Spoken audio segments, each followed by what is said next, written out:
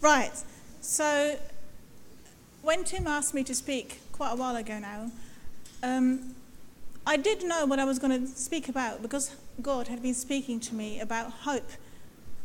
And quite a few times God had reminded me that he is a God of hope. And originally I thought that he was going to give me a message for the church about how as a church we are going to be the hope for the people around us, or how God can bring hope into your life. But as I've been thinking and praying over the last few months really about this subject, God has just brought loads and loads of verses to me about him being a God of hope and how we can have hope. So really this message is not going to give you, this is going to be the hope for our church, or this is going to be the hope for your life. It is going to be about what the Bible teaches us about hope and the hope we can have in God. Now, if we talk to people just around us or just in daily conversation and we use the word hope, often it is connected with a sense of doubt. I hope the weather is going to be good this afternoon. We're going to have a walking group this afternoon, so I hope the weather is going to be good.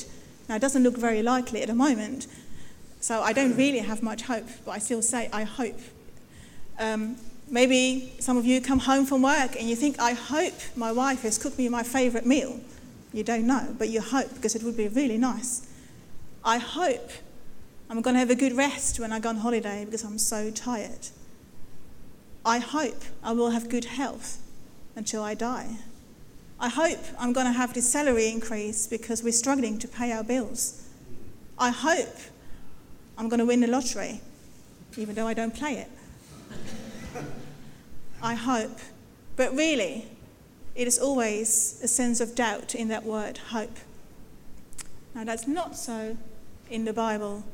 When the Bible talks about hope, it is, as you can see on the screen, we expect it to happen, we're confident, and it carries no doubt. It's a famous missionary, William Carey. He did great things in India. He translated the Bible in 6 different native languages by himself. He was a pastor and a missionary at a very young age. And one of the things that he's remembered for is a quote. He said, expect great things from God. Don't expect things from people. Don't expect things from yourself. Expect great things from God. And this morning I want to talk and take you through different Bible verses, looking at how we can have this hope that is certain, so that when we use the word hope, we're not thinking like, oh, it might or might not happen, but we know with God certain things will happen. Now, I don't know about you, but I struggle to maintain hope many times. Things go wrong in my life, or I look at the world, and it's hard to have hope. Things don't look very hopeful. Now, be encouraged. In the Bible, there's a lot of verses of people struggling with hope. Let's look at the Psalms, Lamentations, the book of Job. People who really struggle to have hope. Now, the good thing is, they bring all those questions to God. There's some that I found, and first one is, it was 2 there at the same time. First one, Psalm 31, verse 22. Now, all the verses I'm going to mention today, we're not going to turn to all of them because there will be loads. But if you want to look to them, please do. But Psalm 31, verse 22 says, where are you, God? Now, that's a big question. Psalm 22 and 42, God, why have you left me? You ever feel like that? God has left you? Life is a mess. You can't see your way out, and it seems like God is very distant and doesn't bother doing anything about it. Psalm 22, God, why do you not answer? Feel like that sometimes? You've been praying for something for sometimes years, and it doesn't seem to be an answer. Job, loads of bad things happened to Job, and he said, God, why have you made me your target? He feels like God is actually aiming things at him. Have I been a burden to you? And again, later on in chapter 9, he says, God, does it please you to oppress me? Do you have like a kind of wicked sense of pleasure in just punishing people and making life horrible for them? really big questions. And I just want to encourage you, if you have any of these big questions, bring them to God. He can handle them. It's fine. People in the Psalms and Job, they did.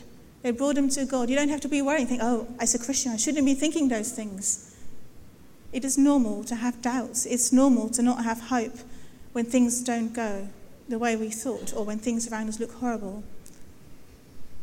However, when we look at the Bible and all these questions, God doesn't tend to give people a direct answer to these questions. He doesn't say, when people ask, where are you? He's like, oh, I'm here. Or, why have you left me? And he says, oh, I left you because this and this and this reason.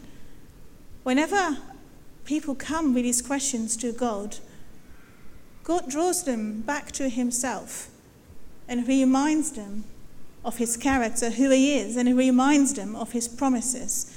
So when you look at these Psalms and these other scriptures I've just mentioned, these writers come with all these questions, and then about halfway through or near the end, they talk about God, who he is, or what he has done in the past, and they remind themselves of his promises. So this morning, I want to look with you at God's promises and God's character, where we can build our hope. And the first scriptures I want to read with you is from Lamentations 3, verse 21 till 26. Now, just a little bit of background about Lamentations. Commentators think it's written by Jeremiah around the time after the fall of Jerusalem and the temple. So the country was desolate. It was a very desperate situation. Lots of death, didn't look very promising at all. And in the first 2 chapters, Jeremiah just describes all these horrid scenes and is asking, why is all this happening? And then in verse 21, after having looked at all this horrible situation, he says, "Yet this I call to mind, and therefore I have hope. Because of the Lord's great love, we are not consumed, for his compassions never fail. They are new every morning. Great is your faithfulness. I say to myself, the Lord is my portion. Therefore, I will wait for him. The Lord is good to those whose hope is in him, to the one who seeks him. It is good to wait quietly for the salvation of the Lord." So in the midst of this horrible situation, Jeremiah says, "Yet I have hope." And if you look at the verses, you can see why he has hope. He is saying, the Lord is loving and kind. His compassions never fail. God is faithful. His kindness and compassion is new every morning. The Lord is good to those who wait for him. Now, hope is not natural. It is supernatural. It's something that God gives you. It's not a feeling, but it's a choice of the will to trust God regardless. It's a commitment to hold on to what the Bible teaches us about God. Is that easy? No, it is not. But that's the only way we have hope, to remind ourselves of what God we have. Now, I want to look with you at some of the promises that God has given. Now, I have prepared some of them. There's loads of promises in the Bible. But just to keep you engaged, I thought maybe some of you can shout out some of the promises that you know God has given in his word. And then when we've had a few, I will share the ones that God has shown me. But there are so many in the Bible that I'm sure we can come up with quite a few. So anyone, a promise in the Bible from God? I will never leave or forsake you. Yes. Yes. I know the plans I have for you, plans to prosper you and not to harm you, plans to give you hope and a future. If we confess our sins, he is faithful and just to forgive us our sins and cleanse us from all unrighteousness. Yes, forgiveness of sins with Jesus.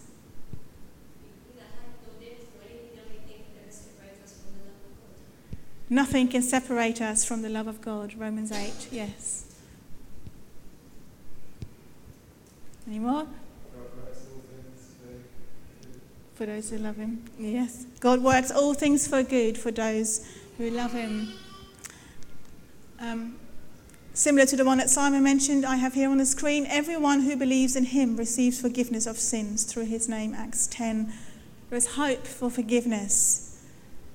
Now, it's interesting that none of you have mentioned anything about the future. There's going to be a new heaven and a new earth. 2 Peter 3 verse 13. It says, we are looking forward to a new heaven and a new earth, the home of righteousness. What else is going to happen? Revelation 21. No more sorrow, no more death, no more crying, no more pain. He will wipe away every tear from their eyes. There will be no more death or mourning or crying or pain.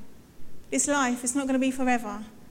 How horrible it may be, it will end, and we're going to go and meet Jesus. He will wipe away every tear from our eyes. One similar to what Peter just mentioned, God will always be with us. Matthew 28, he says, surely I'm with you always to the very end of the age. And then the other one I had on the screen was the same that Marie said, I have plans for you, plans of hope and to prosper. So plenty of God's promises to draw on when things get tough. How about God's character? What is God like? Anyone? If you can back it up with Bible verses, even better. God is good. God is mighty. God is holy. He's worthy. God is love. God is patient. He is kind. Slow to anger. What a God we have. First one, love. 1 John 4 verse 8. God is love. Somebody else mentioned already, patient. 2 Peter 3 verse 9. He is patient with you, not wanting anyone to perish. Psalm 25 verse 8. God is fair and just. He doesn't, condone sin. He is fair and just, and in the end there will be punishment. He is generous. Matthew 20. He is slow to anger. It also mentions in Exodus 34, he is compassionate, gracious, abounding in love, faithfulness, forgiving. And God is good. Psalm 25 verse 7 says, according to your love, remember me, for you are good, O Lord. Wow, what a God we have. And that is something that we can draw on. We know we have this God who is all these things to us. Now I want to read with you Hebrews 6, verse 13 to 20. And it talks about hope being like an anchor. And in my Bible, the NIV, the headline above it says, the certainty of God's promise. Because we've been talking about all these promises, but how do we know that they're certain that God's going to keep them? It says, when God made his promise to Abraham, since there was no one greater for him to swear by, he swore by himself, saying, I will surely bless you and give you many descendants. And so, after waiting patiently, Abraham received what was promised. Men swear by someone greater than themselves, and the oath confirms what is said and puts an end to all argument. Because God wanted to make the unchanging nature of his purpose very clear to the heirs of what was promised, he confirmed it with an oath.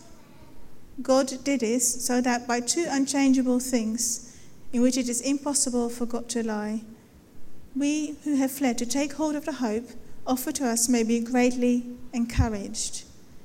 We have this hope as an anchor for the soul, firm and secure. It enters the inner sanctuary behind the curtain, where Jesus, who went before us, has entered on our behalf. He has become a high priest forever in the order of Melchizedek.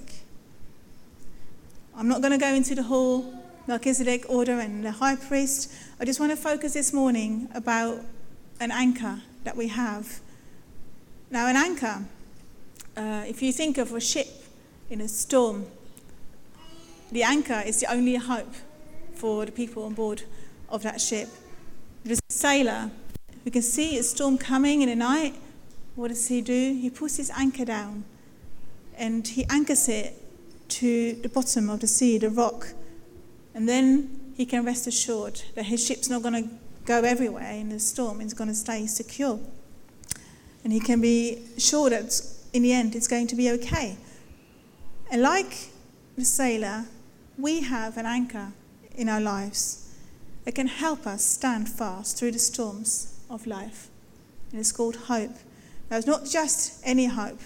It says in Hebrews 6, it enters the inner sanctuary behind the curtain where Jesus, who went before us, has entered on our behalf. So our hope is in Jesus. And it can be like a rock. In Hebrews 6 that we just read, it talks about Abraham. Now, Abraham is one of the characters in the Bible who really trusted God and moved because he had hope in his life. And I want to read with you Romans 4, verse 17 to 25. I'm going to read it from the Message version, just because it really spoke to me, because the language is very accessible.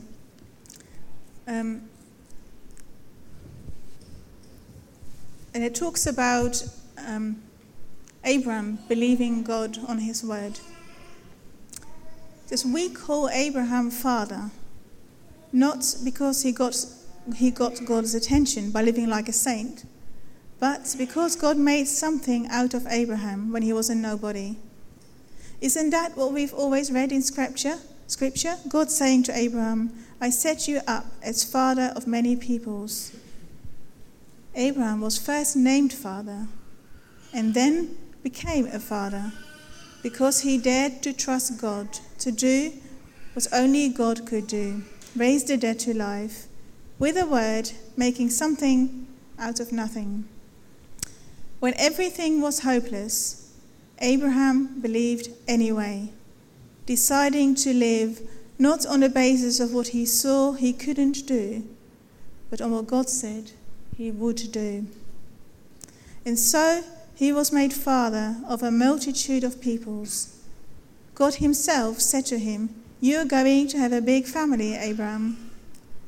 Abraham didn't focus on his own impotence and say, it's hopeless. This 100-year-old boy could never father a child. Nor did he survey Sarah's decades of infertility and give up. He didn't tiptoe around God's promise, asking cautiously skeptical questions. He plunged into the promise and came up strong, ready for God, sure that God would make good on what he had said. That's why it is said, Abraham was declared fit before God by trusting God to set him right. But it's not just Abraham, it's also us. The same thing gets said about us when we embrace and believe the one who brought Jesus to life when the conditions were equally hopeless. The sacrificed Jesus made us fit for God, set us right with God.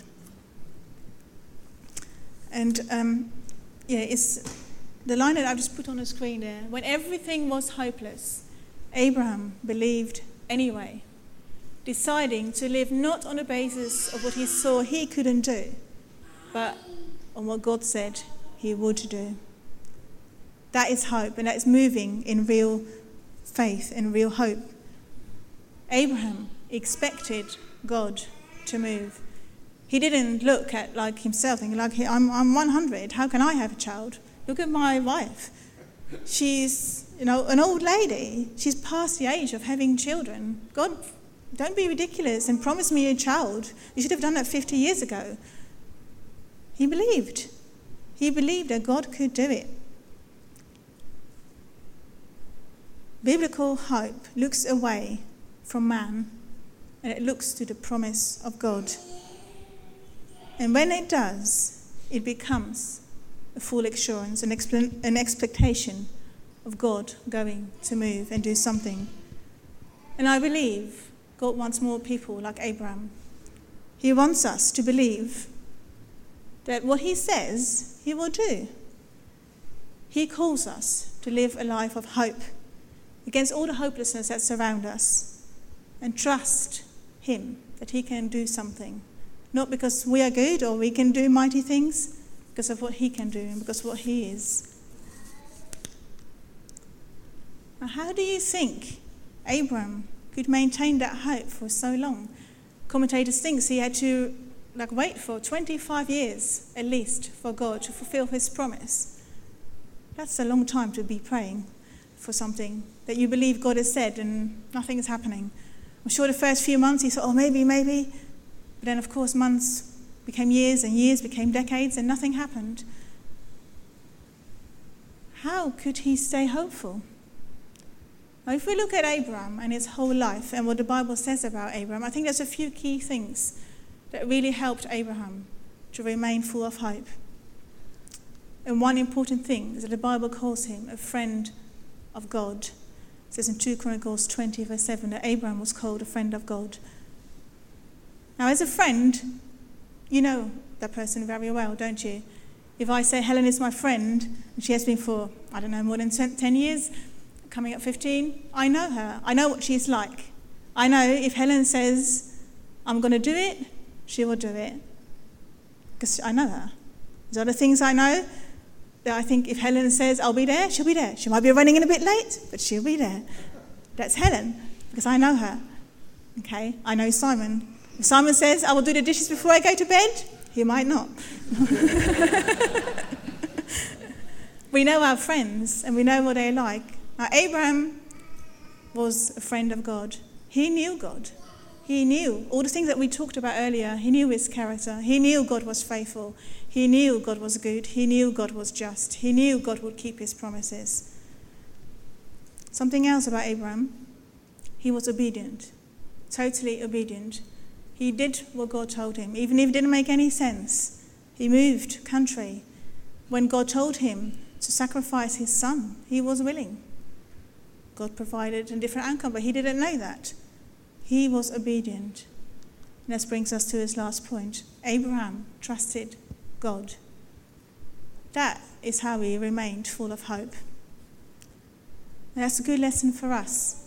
If we look around us or look at our own lives and we feel hopeless, we can be full of hope. If we are a friend of God, if we are obedient and we trust him.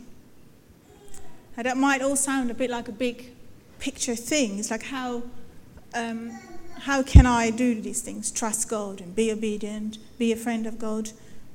I've just thought of some, maybe easier things to remember for us to do.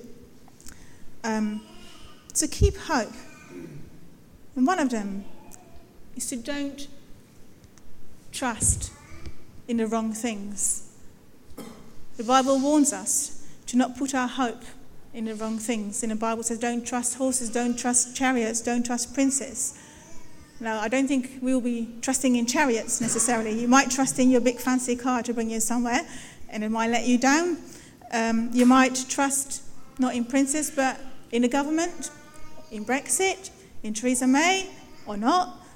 You might trust in your friends, you might trust in your family, you might trust in your bank account because there's plenty of money, so if something goes wrong, you can buy something new. But in the end, all these things are not going to do it. In the end, we are going to be disappointed, frustrated if we trust in these things. We have to trust in God. He's the only one that in the end is going to remain faithful. Something else that will really remind us to keep hoping is to remind ourselves of the times that God fulfilled his promises in the past. Think back of the times when God did something for you. He answered a prayer. He provided.